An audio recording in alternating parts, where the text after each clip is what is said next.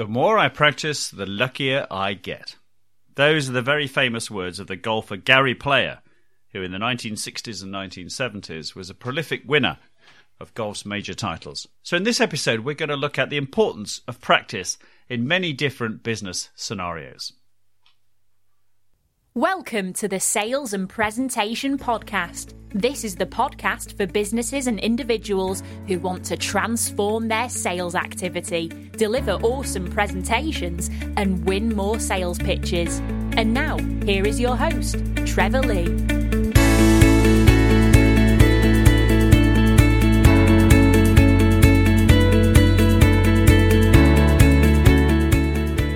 Welcome everybody to episode 59 of the Sales and Presentation Podcast. My name is Trevor Lee and I'm here every week to share with you top tips and ideas to help you transform sales, deliver awesome presentations and win more sales pitches. Practice. How often does everybody practice in business? Or how often do we just think, we don't need to practice, we'll just wing it? Well, in sport, I'm heavily involved in sport and practice is a big part of sport. But it doesn't seem to be the same in business.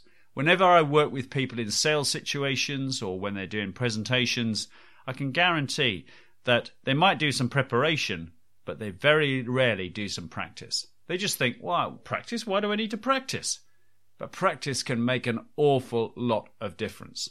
So let's have a look at some of the things in business where you could practice, and I'm going to encourage you to do that. So the first up, the obvious one, is a presentation. You're doing a presentation. Why would you not want to practice it? You don't need to practice all of it all of the time, but you need to practice it for several reasons. One, to know what you're going to be talking about. Secondly, to make sure that you run on time. And thirdly, to be ready for how the presentation might flow. So I think there are two key parts that need probably more practice than any other part of a presentation. The start and the finish.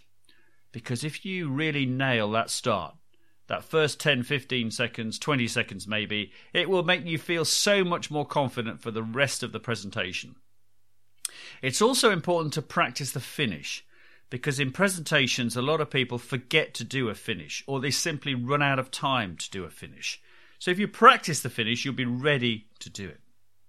Think about racing drivers, for example. You know, they'll often practice their start, won't they?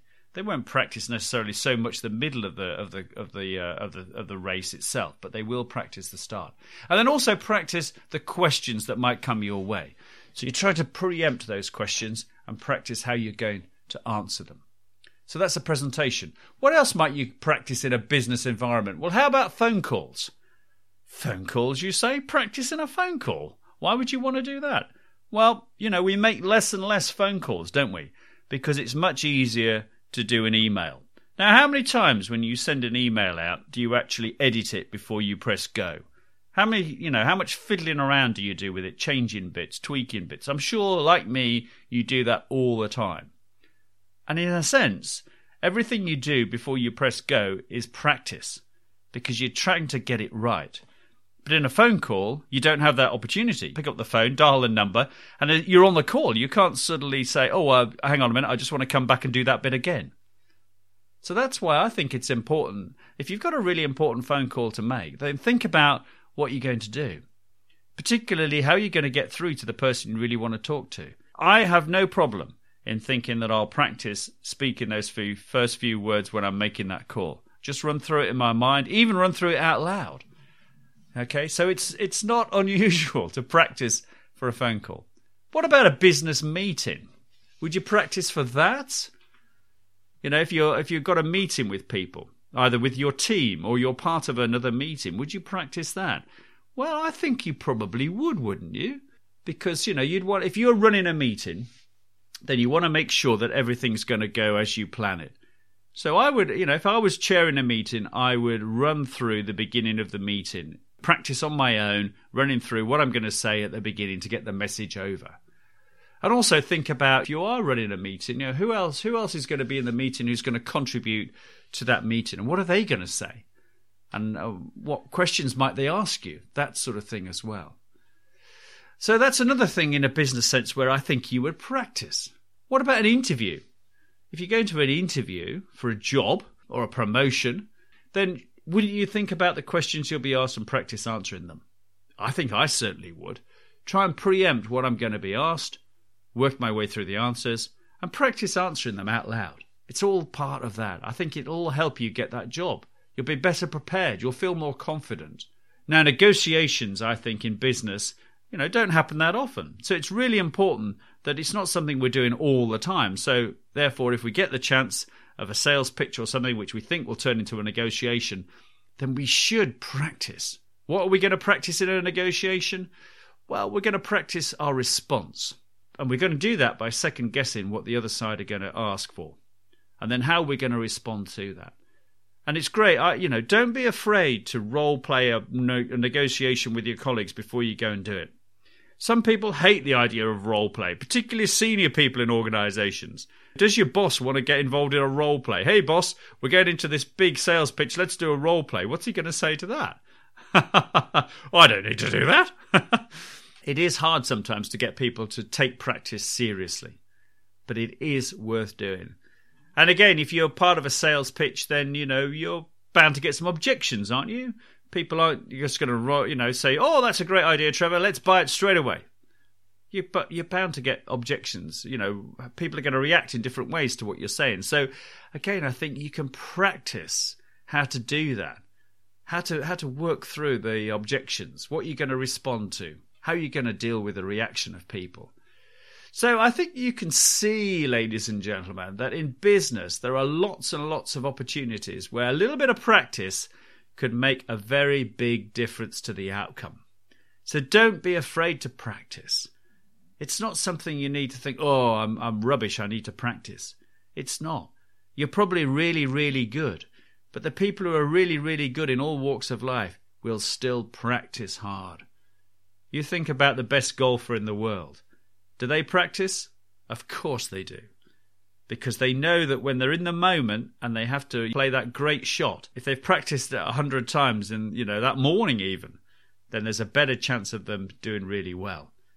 So learn from the way that people practice in sport and take it into your business environment. Practice is a great thing. It's not some, and you will. Okay, you might get a bit luckier if you practice, but you'll certainly be better prepared, and chances are you will increase your chances of success. So, what are you going to do? How are you going to practice? Here's a few ideas for techniques coming up now.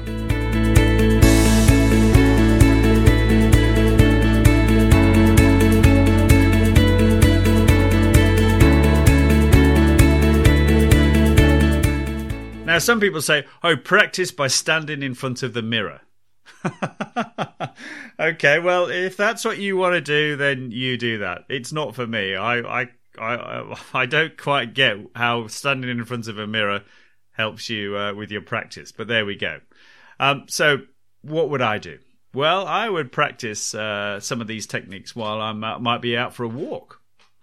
Because this day and age, of course, everybody talks to themselves, don't they? Because it looks like they're, they talk to themselves because they're on the phone. There was a time if you talk to yourself and you're walking down the street, then people would look at you strangely. Not anymore.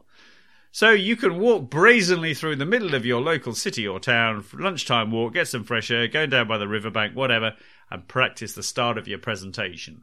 Or those first 10 seconds of that phone call you want to make. Or the introduction to the meeting that you're chairing. There's lots of ways of doing that while you're out and about. Try, though, if you can, sometimes to replicate the conditions. So what I mean by that is that if you're going to be doing a presentation and you're standing up when you do the presentation, then stand up to practice. Yeah? It's a simple thing, but it will be more lifelike.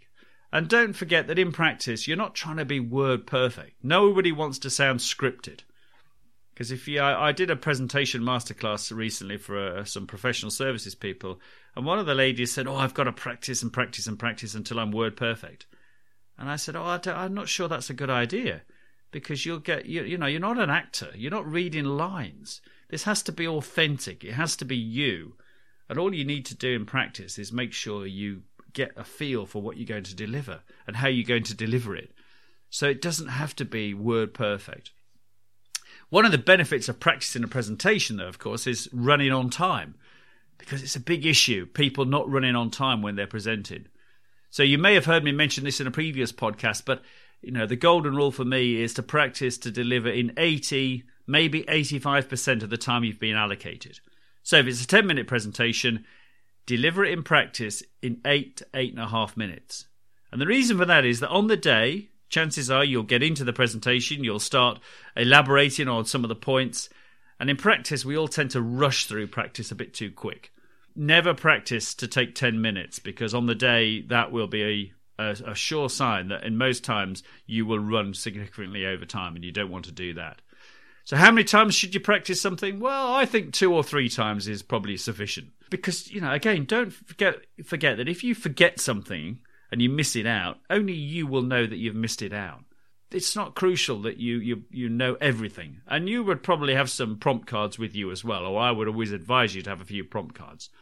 But the reason for practicing 2 or 3 times is that you get a flow going. You feel good about it. And if you're feeling nervous about running that meeting or making that call or doing that negotiation or that sales pitch, then practicing will help overcome those nerves as well. So that's a really good idea for practicing. Another top reason for practicing is that there are more than one of you delivering the presentation or handling the sales pitch or running the negotiation. If there's a team of 2 or 3 or even 4 of you, then it's really important that you know exactly who's going to say what and when. So that practice is really good. Several years ago, when I was sort of first set up in business, so I was thinking about trying to do some presentation work with another guy, and he managed to get us a gig speaking at a conference, and a local conference. And so we were going to do this, the 2 of us, and so we organised several practice sessions, and it was really hard work, because every time we had a practice session, he changed what he was saying. It made me realise then that if you're working with somebody else on a presentation or a sales pitch or a negotiation, you really need to practice hard, because it's really important that you both understand what you're going to be saying. So, and finally, final couple of things.